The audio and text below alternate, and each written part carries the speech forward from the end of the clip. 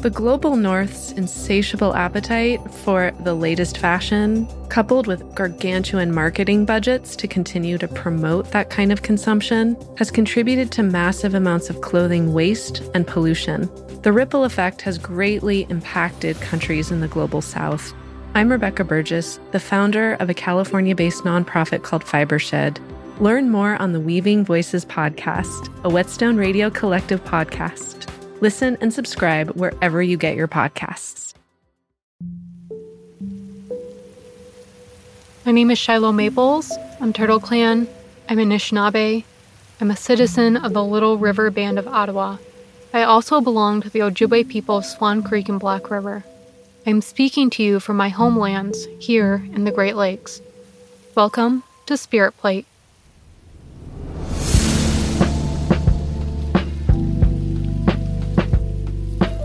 In this space, we will talk about Indigenous foodways as means of resistance, resilience, and revitalization. Within this growing Indigenous food movement, there is an incredible story of reclamation and intertribal solidarity. Powerful yet untold examples of Native peoples resisting and thriving.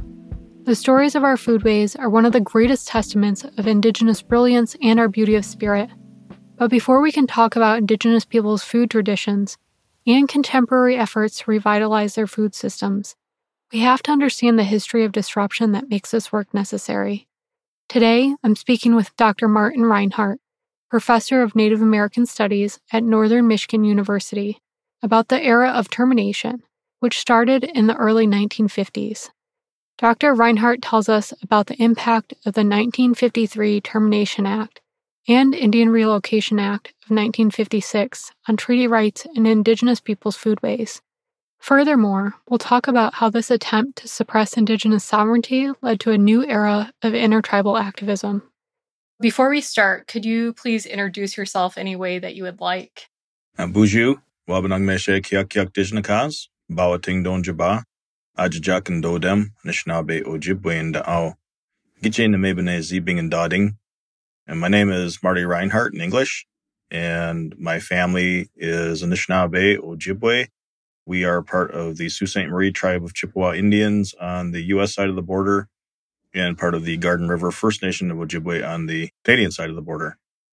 And my wife and I and our daughters live in the Kitchener-Mabine Zibing area, which is now known as Marquette, Michigan. And I work as a professor of Native American Studies at Northern Michigan University.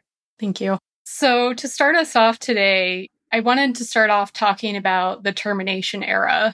So the Termination era took place roughly following World War II and continued into the late 1960s.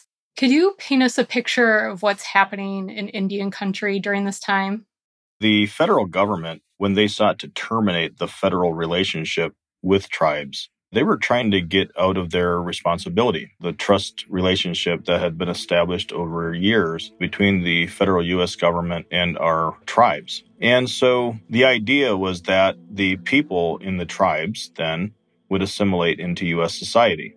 And it was very much along the same lines as the boarding school era, pulling the carpet out from under the tribes, doing away with tribal sovereignty, and assimilating as quickly as possible Native people into U.S. society, getting them to be part of the workforce, getting them into schools, and really hoping, I think, for the people who believed in that program, that Native people would become more part of the fabric of the United States, and that would help them solve the quote-unquote Indian problem.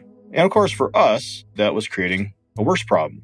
Because now, not only had we dealt with everything that came before, but the federal government was essentially getting out of its responsibilities to uphold trust relationships and support our tribes in dealing with the devastation that they had caused themselves.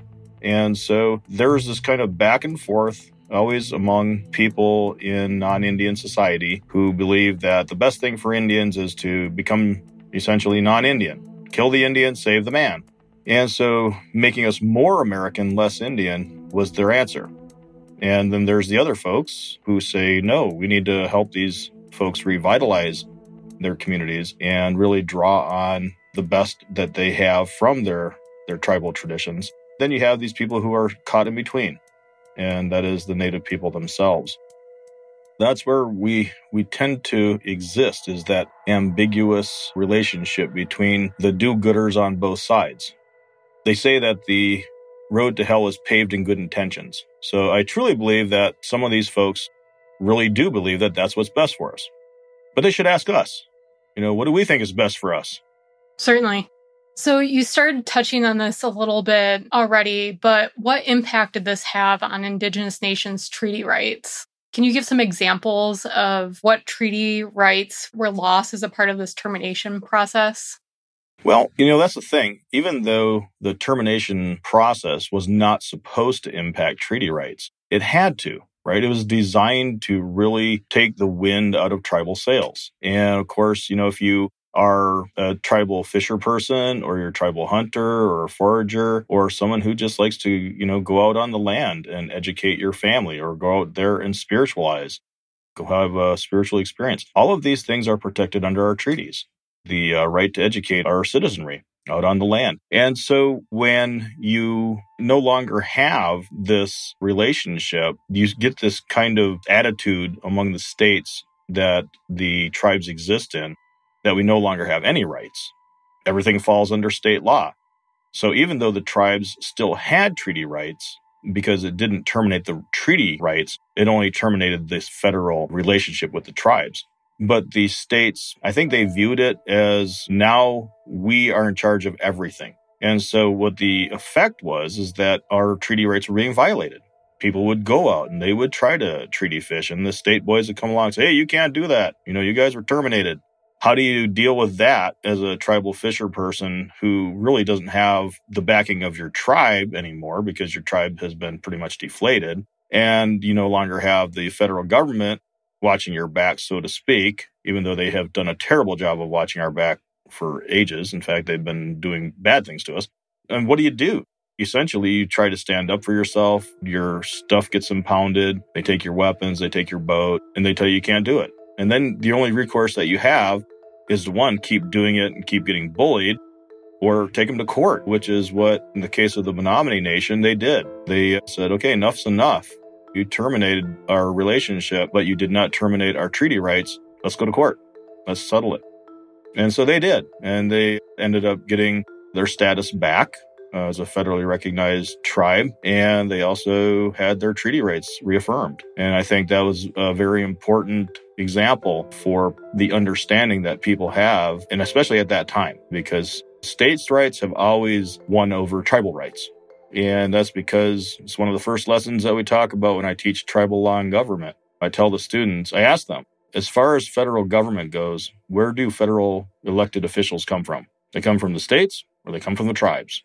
Well, of course, they come from the states, right? So states' rights will always win over tribal rights, because the people who are creating federal legislation are coming from the states, and they are always going to stick up for states' rights over tribal rights. It's a bias in the system. Yeah, a bias that's been there from the very start. If there was any question about the terms of a treaty, who was ultimately the ones deciding the interpretation? It was colonial governments. That's right. And we still don't have any Native people who have served on the U.S. Supreme Court. So, there you go. I mean, if law is going to be law at the highest level in the United States federal system, it has to pass through the Supreme Court. And then, as we know, like with Roe versus Wade coming into the spotlight yet again, even after it goes to the Supreme Court, after years of precedents, we still know that it could be in jeopardy, right? Because it all comes down to a majority of people sitting on the Supreme Court. I'm going to come back to this kind of like activism and fight for treaty rights in just a second. But first, I just want to talk about that, at the same time that termination policy was rolling out or occurring, Urban Indian Relocation program began. Can you share a bit about what that program was about?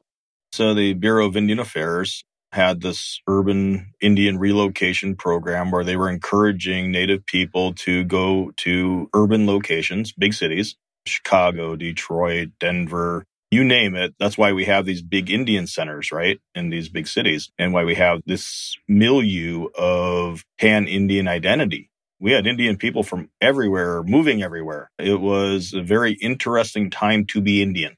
in the United States because you met a hell of a lot of other Indian people. But at the same time, the promises that were made about, hey, come to the big city, get a good job, support your family, become a smashing success in the U.S., and all those promises, they really were empty promises. They didn't tell you that if you come to the big city, most of the money that you make is going to be spent on trying to survive in the big city. And good luck in getting back home or sending any money home. So a lot of the folks that ended up coming to the big city, the only way that they were able to survive was by going back home.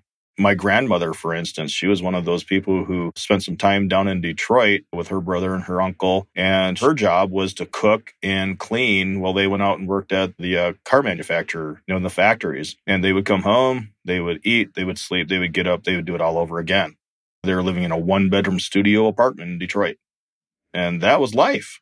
They were not making a lot of money. There was no, smashing success there. And the only way that they could really afford to do that is every once in a while, they would go back home. They would load up on groceries, and often their groceries were from treaty rights. They had people going out fishing and hunting and gathering, and then they would load up with food and they'd head back to Detroit. And so they had their support network back home. But for those folks who weren't able to get back home and who were stuck in the big city, there was an immense pressure for them to now start taking advantage of non-tribal programs, start making inroads into non-tribal society. And so you start seeing a greater reliance on state social services. So that's really where you start seeing a lot of Native families becoming more accustomed to dealing with the state government programs than tribal government programs or federal programs. It was a program, again, that was probably well-intended for some or by some, but it had some serious consequences in further eroding our tribal governments because now they were sapping some of our citizens, some of our brightest and best, most intelligent people, skilled people, to taking them away from our tribal communities and transplanting them in the city. And I'm not saying that urban Indians or, reservation Indians are better or worse than each other. But what I'm saying is that how do we know that those people who went from our reservation communities to these urban centers couldn't have been our next tribal chair people or medicine people or, the leadership that we needed back home, not away from home? Again, you can't go back in time. You can't say, okay, well, let's do it all over again. But I always get this sense, same with boarding schools. My mom was in boarding school. My grandfather was in boarding school. And I think about what they did to them and how they impacted their lives. They stole them from us. And that's what this program, this urban relocation program, this was, again, a theft of our people from our tribes and our communities. Great. We have these really tight-knit urban family centers now. And I don't want to take anything away from the communities that were created because that was about survival and thriving. Indian people adapt. We're very resilient. And so when they went there, they made their home, but they also left a home. So it created a new pressure on our tribes to now try to think about how do we interact with our urban centers. And often those urban centers, they don't have the same needs as the reservation-based centers. I saw that a lot when I was doing community organizing around the food system in Detroit and the urban Native community there. There were very similar statistics amongst urban natives and folks that were living back in their tribal communities, but very distinct experiences as well. It's quite something. I want to, come back to this piece that you were just saying about these really strong intertribal communities that began forming, because intertribal activism really began to grow towards the end of this era, especially within these really diverse urban Native communities. The American Indian movement, also known as AIM, and other Red Power movements formed during this era to fight back against termination policies, against police harassment, and other forms of racism. And these movements advocated for tribal sovereignty to be re-recognized and for treaty rights to be reaffirmed. One of my favorite examples from this era is of the survival schools that came out of the American Indian movement. From my understanding, these schools were formed to give Native children a cultural and political education that they would not have otherwise received, but they needed in order to survive these times. Do you know anything about these schools? Yeah, so let's talk about a little bit about civil rights. What does that even mean in a tribal context? If you're coming from a traditional tribal community where your understanding of your place in the universe is based on medicine wheel teachings, 7 grandfather teachings, 7 generations philosophy, the idea of civil rights is in that context. The idea of being civil to each other is based on your cultural traditions. It's intact knowledge, and it's very spiritually based. The idea of civil rights in that context looks very different than if you go away from that epicenter of tribal culture and go out into an area where the understanding of civil rights is spread across different racial groups, across different socioeconomic groups. It's really westernized sense of civil rights and the idea of being an American citizen, being a resident of a metropolis like Detroit. I mean, that's a whole different ball game, right? Where the values and the understanding of who you are in relationship to the world around you is very different. You are really fighting for something. You're fighting for a piece of the identity, right? Of being part of this other thing that we have become, which is American Indian. We've gone from being Anishinaabe Ojibwe to now we're jumping into the middle of this American Indianism. And so by becoming American Indians and joining that idea, we find ourselves in the midst of this struggle for being treated with respect in this new society. And this society is hierarchical. The values are based on wealth. We're surrounded by capitalism. And so much of what we start to understand ourselves as fighting for is a piece of the pie, the American dream, instead of the sense of ourselves that we had within a tribal context. So all that being said, the Red Power movement really does, in many ways, spring from the urbanization or the pan-Indianism that we experienced going all the way back to the boarding school era. When our ancestors went to boarding schools, they met other Indians, and they often intermarried and they would move to these locations. So it started back then. Then with the urbanization programs, it was yet another piece of that. And I think in many ways put more pressure on these families to fight for their place within the larger society. So the schools, the survival schools, when they come into being, Rough Rock Demonstration School for the Dene Navajo community, that was like one of the first ones. And what they were trying to do there was to revitalize their culture. They wanted to teach language. They wanted to teach ceremonies. They really wanted to instill a sense of what traditional Native culture would be for these folks who some of them had drifted away. Some of them saw it coming. They didn't want it to drift away. They wanted to keep it strong. So there was intact culture and traditions within families that had the opportunity to remain within that cultural community and have their ceremonies intact and have their language.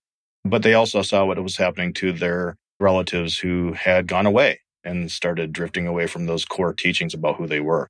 And so I think that's really what those schools were intended for. And I think they, in many ways, have done a part of the job of helping us retain who we are.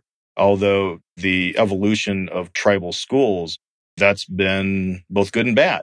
Some of the survival schools, some of the tribal schools, they started off in a good way, but then it always seems like when they take the money from the feds or the states and, you get the Bureau of Indian Affairs or Bureau of Indian Education involved, and you get the state of Michigan, Department of Education involved, then you get all the laws that come with it, all of the things that you have to do, and it no longer feels like what it was intended to do. In some ways, I love that we have the resources available. I like that our children that go to these schools, that they have good lunches, that they have nice desks and playground equipment. I mean, I can remember Finnelson over in Sault Ste. Marie. Finnelson was a public school, part of the Sault Ste. Marie, Michigan public school system, but it was the closest school to the reservation in Sault Ste. Marie on Shunk Road. So if you were Indian, it was kind of like you went to that school if you lived in that part of town. And it was by default the Indian school. And we had the junkiest playground equipment. If you slid down the slide, you would cut your hand on the rust. It was that bad. The building was dilapidated. And then we always, us kids, when we were there, we would walk across town, of course, and then we'd see these other schools that were like the bright, shiny schools for white kids. And you knew where the wealth was. You knew who they valued. And so we had this sense then. But, later on, our tribe, we had gotten that property under tribal control, and then it became a tribal school initially. Then we had this Bureau of Indian Affairs school, Bureau of Indian Education programming for our school, and then it became a charter school in the state of Michigan. So it's a hybrid school. And if you go there now, they have Anishinaabe language and cultural programming. It's a really cool looking school. It's all been renovated and remodeled and additions put on. And you'd never know that kids like me, when I was a kid, that I had that terrible experience of education for Indians the way it was then. And I'm not saying that it was all bad. There were some really good things, but the good things were the relationships. It was my friends and the people who cared about us, but it certainly wasn't the building, and it certainly wasn't the care that the community had for us. They didn't care about us, and it was obvious. What we didn't realize when we were kids is that it was because we were Indian. We just thought, why don't they care about us? Yeah, I feel like all this, both thinking about their survival schools, what you're talking about, it's so relevant still today. At least for me as an Indigenous person, I feel like I've had to have this really deep knowledge of treaty rights and of politics in order to navigate the society and to continue practicing my culture and eating my foods. And where else am I going to find that knowledge to liberate myself except for in my own community? Yeah. I mean, everything has an origination story, doesn't it? And sometimes when we have drifted away for whatever reason, we don't know those origination stories. And so we have to go back and find them. We have to ask ourselves, how did we get here? How did our family not speak Anishinaabe anymore? How did that happen to us? My kids might be saying, how did we start revitalizing Native language in our family? That might be where they're at. So, I mean, that's the thing. As we continue to grow and evolve, we're going to have a longer history. We're going to need to know these things for those future generations. And they're in our treaties. Our ancestors who were writing those treaties back then, it was imperfect. The treaty-making process is something that we did prior to colonization, but our treaties were different. When we made treaties, Juenjigeawin is how they say, when we entered into this compassionate relationship with plants and animals, they pitied us. They knew that we would not survive if it were not for their compassion. So we made promises that we would care for them. That's what our role is. The first treaty was between us and the plants and animals. We have to think about that then in relationship to these other intertribal treaties, like between the Anishinaabe and the Haudenosaunee, or the Anishinaabe and the Lakota. And how did we enter into human-to-human relationships and still honor those values that we had, and remembering that it's not just between humans, but that we have these obligations to plants and animals as we're dealing with other humans. It's all carrying forward in that treaty-making history. And so then when we start making these treaties with the colonizers, the foreign nations, the French and the British, especially in this area, we're carrying that forward and trying to think, how do we now make these new treaties between us and them, and these folks having different values? So my band, Wawiyeya, the Circle in Ojibwe, we have a song called We Didn't Understand. We didn't understand what they didn't understand, right? We assumed that they seen the world like we seen the world. And in some ways, that's on us. Maybe one of our shortcomings is that we trusted people that couldn't be trusted to have the same values of this relationship with Mother Earth and the plants and animals and other human beings. And so because of that, we later figure out that, well, they didn't value that. They did lay waste. They did break our trust. Even though we have these imperfect treaties, there was good intent on behalf of us and maybe some on behalf of other folks, but there was also a disconnection of values. They may have valued something differently than we did. And so it's had dire consequences for us and them. And that's the thing. Treaties are not just for us, it's for them too. When people talk about treaty rights, they often think about it as treaty rights for Indian people. But we forget that the non-Indian people, their treaty right is being here. They get to be the state of Michigan. They get to live here with us. What happens to us happens to them. For us, It's a difference of rights. We have certain rights that we've retained. They have rights that were granted. That's the thing that people often forget, is that our rights are inherited. They come from our ancestors. Their rights come from us. We've granted them rights to do certain things. I like to remind people that no human population on the face of the earth would give away their own country. It's an absurdity. It's your identity. It's who you are. You would never say, hey, you know what? This is Anishinaabe King. Come take it because we don't need it for our identity in our life. We would never say that. Just like the French would never say, come take France. We don't need it. It's an absurdity. People need to understand that. It seems like a no-brainer, but people don't get that, right? So we would never say that, first of all.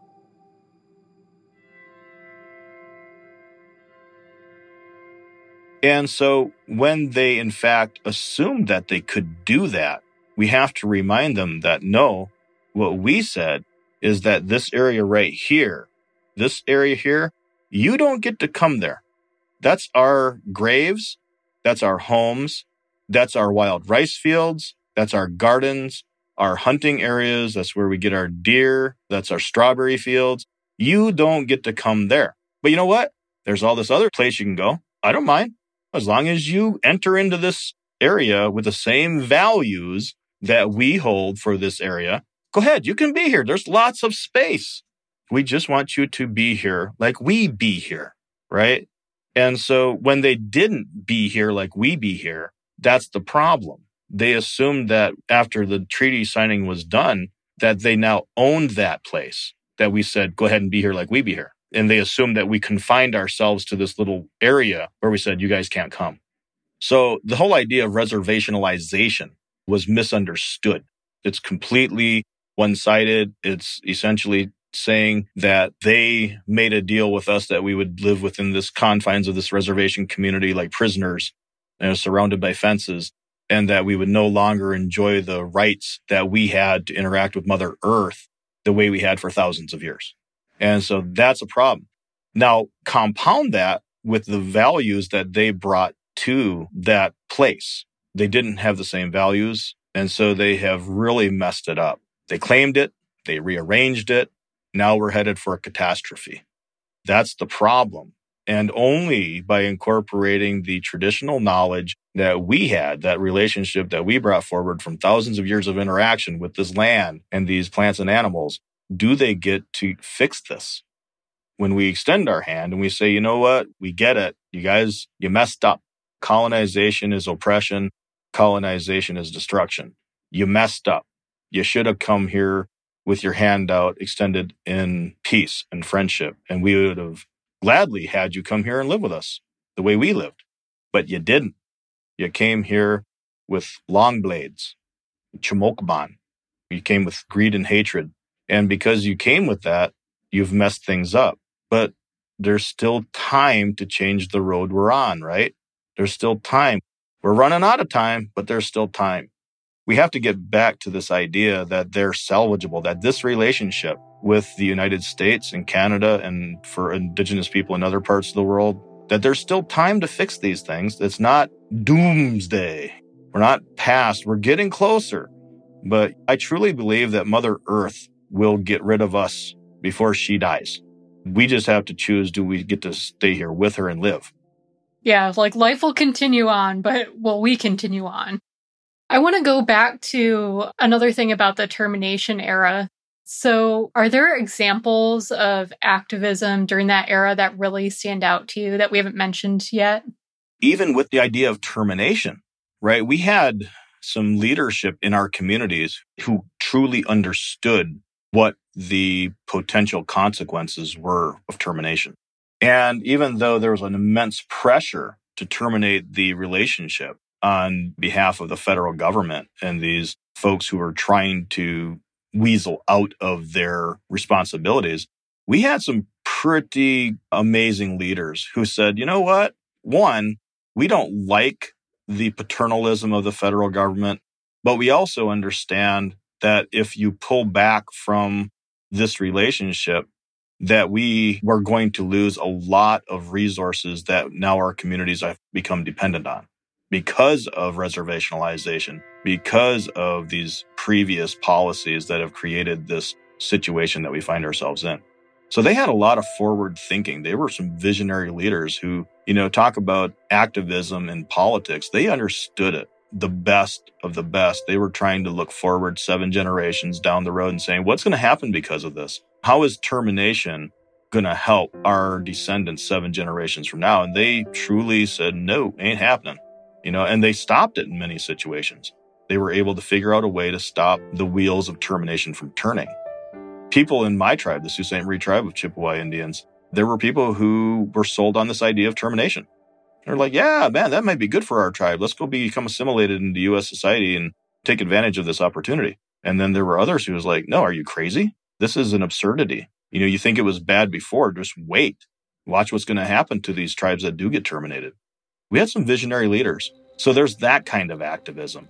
But then there's that other kind of activism that's going on. You have these hunters, these gatherers, these fisher people who, they said, we have treaty rights, we have Aboriginal rights, and I am going to continue to be a human being the way I was taught to be a human being, regardless of what relationship exists between a tribe and the federal government or not. And they did. And they went out and they hunted, they fished, they gathered, they gardened, and they did what they've always done. And it was the greatest form of resistance, because it was when they do that, they were saying, I am a free human and I live under what we would consider our traditional values. And ultimately, what we realize, and I think was realized even in the court of law, even under Western law, is that our treaties were still intact, that our Aboriginal rights were still intact. We never gave those up in treaty, and so we retained those. And so I think where termination was devastating for many tribal communities and many tribal families and individuals, there were those activists out there who continued to do what they do. And they really, sometimes they got beat up. Sometimes they got their stuff impounded. Sometimes they got killed. That was the sacrifice that they made. In many ways, they brought us through an era that was terrible for our communities, but it was necessary for them to do what they did to get us through it. I have people in my family. My wife's uncle, he was, Ron Pacan, pretty famous in St. Ignace area. And he continued to hunt, fish, and gather and garden and do whatever he did. He refused to back down. And many times he was threatened. Many times, they had violence that came to their communities and their families. That was brave. Man, they had to be brave. Because I'll tell you what, when I got back out of the Army in 1990, I was out fishing, spearfishing in Betawasi between Sault Ste. Marie, Michigan and Sugar Island in the St. Mary's River. And my cousins and I, we were out there spearfishing. And even in 1990, people were intimidating us by taking shots. I don't think they were trying to shoot us. If they were really bad shots. But they were taking shots and trying to scare us. And so, you never know. It could be someone drunk on the shore. So the best thing we could do is just hunker down in the boat, turn the light off. But that was scary. Even before then, when I was a little guy, my brother and I was maybe 6 years old. My brother was 8 years old. We were out spearfishing with my uncles and their cousins. And that was before we got federal recognition for our tribe. And so the Coast Guard would come up on us. And the Coast Guard would, if they caught us spearfishing, they would take all of our equipment. And so what my uncles would do is they'd throw all the equipment in the water. And then they would motor away from there, or more like oar away from there. And our job, when the Coast Guard took off, our job, my brother and I, we had to dive in down and get it. Now, let me tell you, for a 6-year-old and an 8-year-old to dive into dark waters, at night, that's kind of scary. But even little kids had a job in activism trying to retain our rights to feed ourselves the way that we have always done. Thanks for sharing those stories. It reminds me of the fish wars on the West Coast. And it seems like every year I hear examples of Indigenous peoples facing violence or threats while they're practicing their treaty rights. Just last year in 2020, there was the lobster dispute involving the Micmac First Nation and Canadian fishers. This particular incident followed a set of decisions from the Supreme Court of Canada where in the late 90s, the Canadian court reaffirmed what was already outlined in the Halifax Treaties. The Halifax Treaties dating back to the mid-1700s. But those treaties outlined that First Nations had the right to fish for both subsistence and to make a moderate living from fishing. And decades after this court decision was reaffirmed in the 90s, in 2020, the Mi'kmaq First Nation launched its own self-regulated fishery to exercise these fishing rights. But there was an immediate outcry from non-Indigenous fishers. They stated it was because of concerns about that it would lead to overfishing. But these same non-Indigenous fishers responded with vandalism, arson, poisoning lobsters, and physical assault.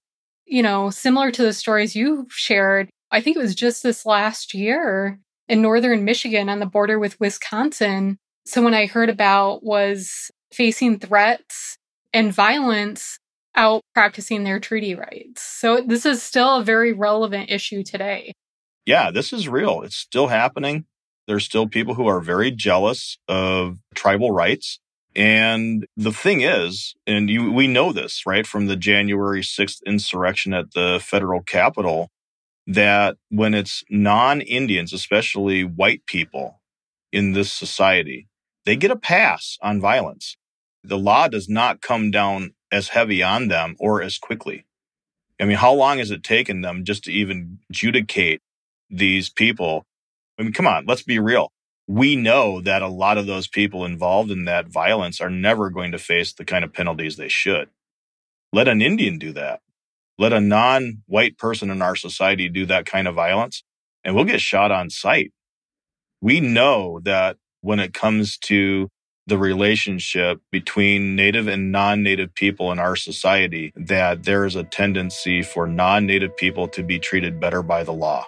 That's problematic because, it's supposed to be one law for all, and we know it's not. There is no justice. The whole protest idea, no justice, no peace, no justice, no peace, right? And, we have 295 treaties. 295 treaties, which are the supreme law of the land under the U.S. Constitution at the same level as the U.S. Constitution, that guarantee we will have food provisions for our communities, that we will, in fact, be able to eat based on the way we hunt, fish, gather, garden. And we even had new stuff introduced into our treaties because it was these new technologies at the time that were coming in. Milling, farming equipment. Those were kind of some new things for us, but we even had the insight to have those included in our treaty rights. So that, I think, is really important for us to think about. And then the idea that it wasn't just our traditional foods that were guaranteed by treaty. We also wanted non-traditional foods.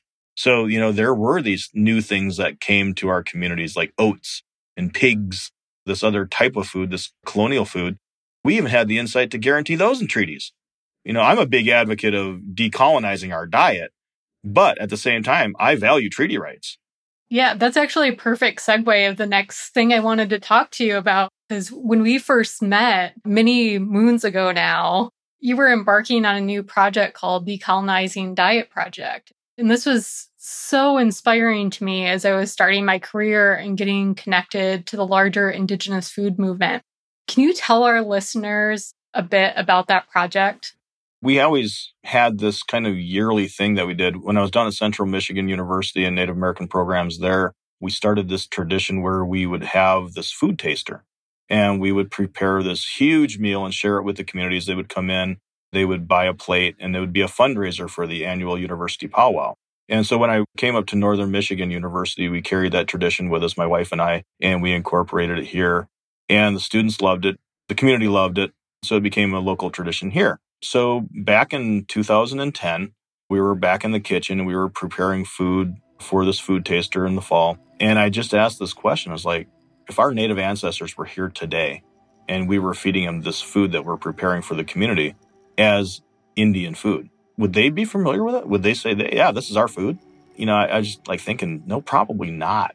It's fry bread, there's celery soup, there's these other things that we're putting into. I mean, they would be hard pressed to see it as their food that they were familiar with.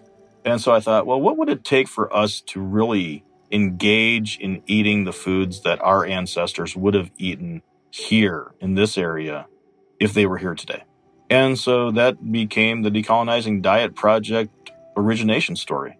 We explored that. We researched it for a year and a half. We put together these ideas about, we researched the foods that were available. We figured out how to access them, how to determine if food was indigenous or not.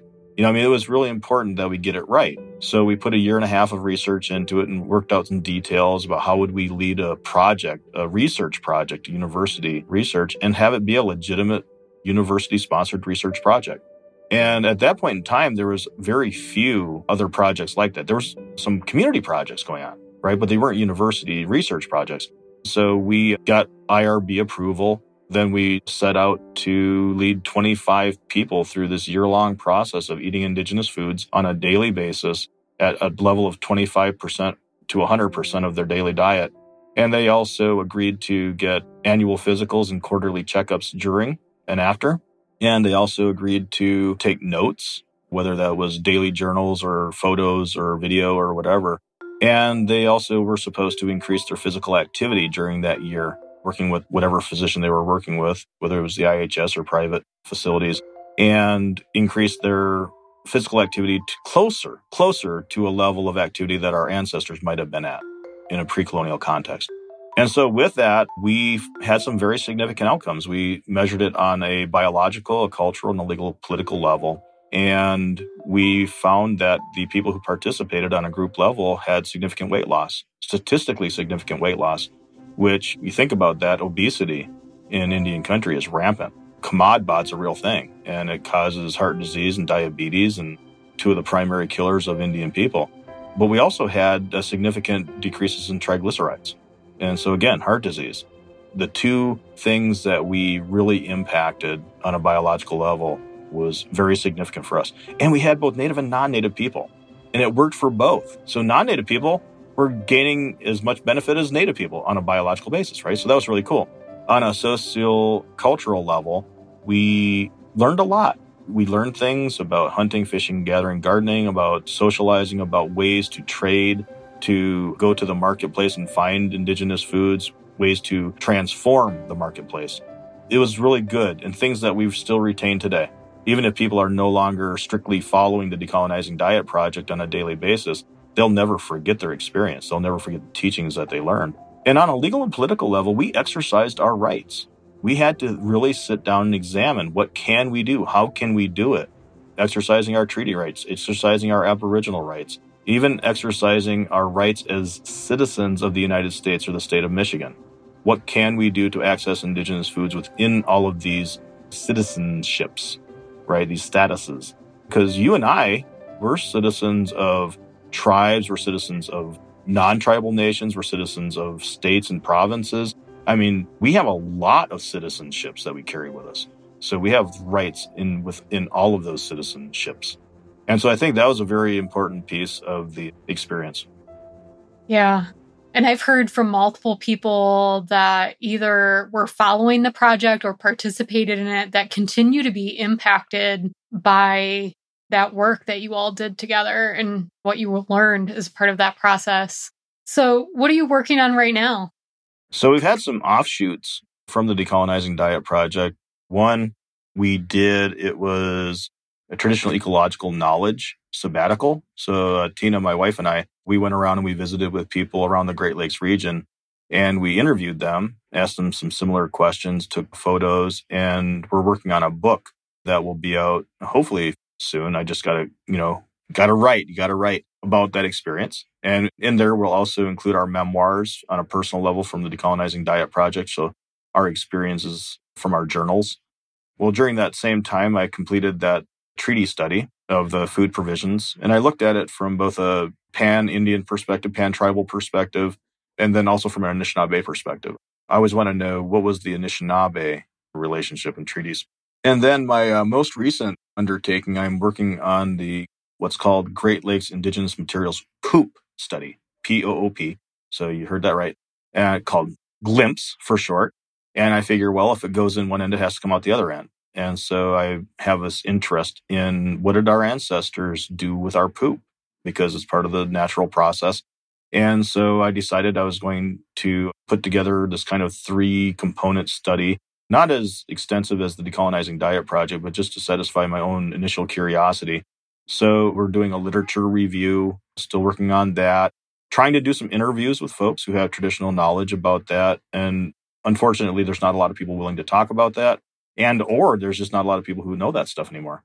And then lastly, some light experimentation. I'm actually using the materials with my own self and going out and documenting my interaction with these materials and the experience. And so then I'll present on that, and that'll become part of that book as well. Awesome. All right, Marty. So one last question. I'm inviting you to a dinner honoring all of our relations. What are you bringing to the feast and why? Wow. Yeah, that's a great invitation. And one thing I will bring is sema, right?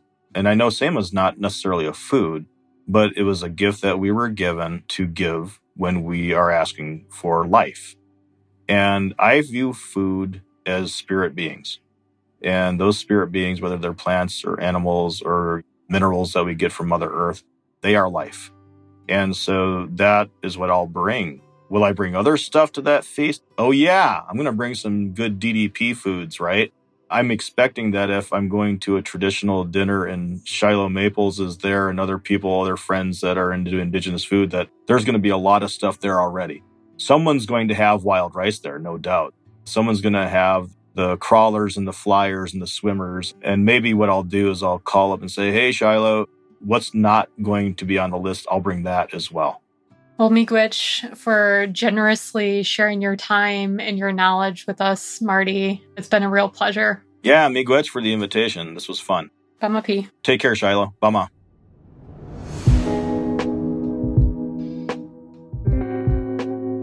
The Spirit Plate podcast is an honoring of all the Indigenous communities across Turtle Island who are working to preserve and revitalize their ancestral foodways. In this space, we will talk about Indigenous foodways as means of resistance, resilience, and revitalization. Thank you for listening to Termination Era, Episode 8 of Spirit Plate. We hope you enjoyed it. A big thank you to Dr. Martin Reinhardt. You can learn more about Dr. Reinhardt's Decolonizing Diet Project and find additional resources about Indigenous foods by visiting the public Facebook group called Decolonizing Diet Project. You can subscribe to Spirit Plate anywhere you get your podcasts. And we'll be back next week with Dr. Elizabeth Hoover to talk about the era of self-determination and how the Native American Graves and Repatriation Act, one of the many pieces of legislation from this era, has provided a path to seed rematriation. Throughout Season 1, we'll discuss some of the social, political, and historical reasons why the Indigenous food sovereignty movement is necessary. A critical understanding of the journey that led us here needs to become a more common understanding before American society can give life to a new, more equitable food system. And a more equitable food system requires narrative equity. Indigenous people must get to define their own relationship to land and food and tell the stories of their work themselves. Through interviews with seed keepers, chefs, farmers, and community members, this podcast will share what food justice and sovereignty looks like for Indigenous peoples across Turtle Island. As your host, I'm inviting you to the table and into a deeper conversation. I hope that you'll be inspired to think about your own connection to place and how this has influenced your relationship to food. I also hope you'll feel moved to build genuine relationships with the original caretakers of the place you reside, and consider how you can stand in solidarity with their communities. If you would like to learn which Indigenous community's homeland you reside upon, visit native-land.ca. That is native-land.ca. Spirit Plate is part of the Whetstone Radio Collective.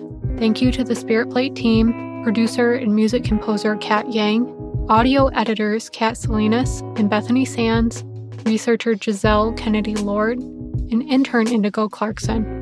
I'd also like to thank Whetstone founder Stephen Satterfield, Whetstone Radio Collective executive producer Celine Glacier, sound engineer and music designer Max Cuddlechuck, associate producer Quentin LeBeau, production assistant Melissa Utinko, and sound intern Simon Lavender.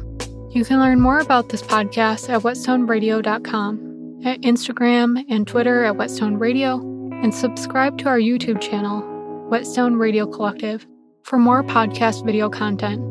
You can learn more about all things happening at Whetstone at whetstonemedia.com. Until next time, Bama P.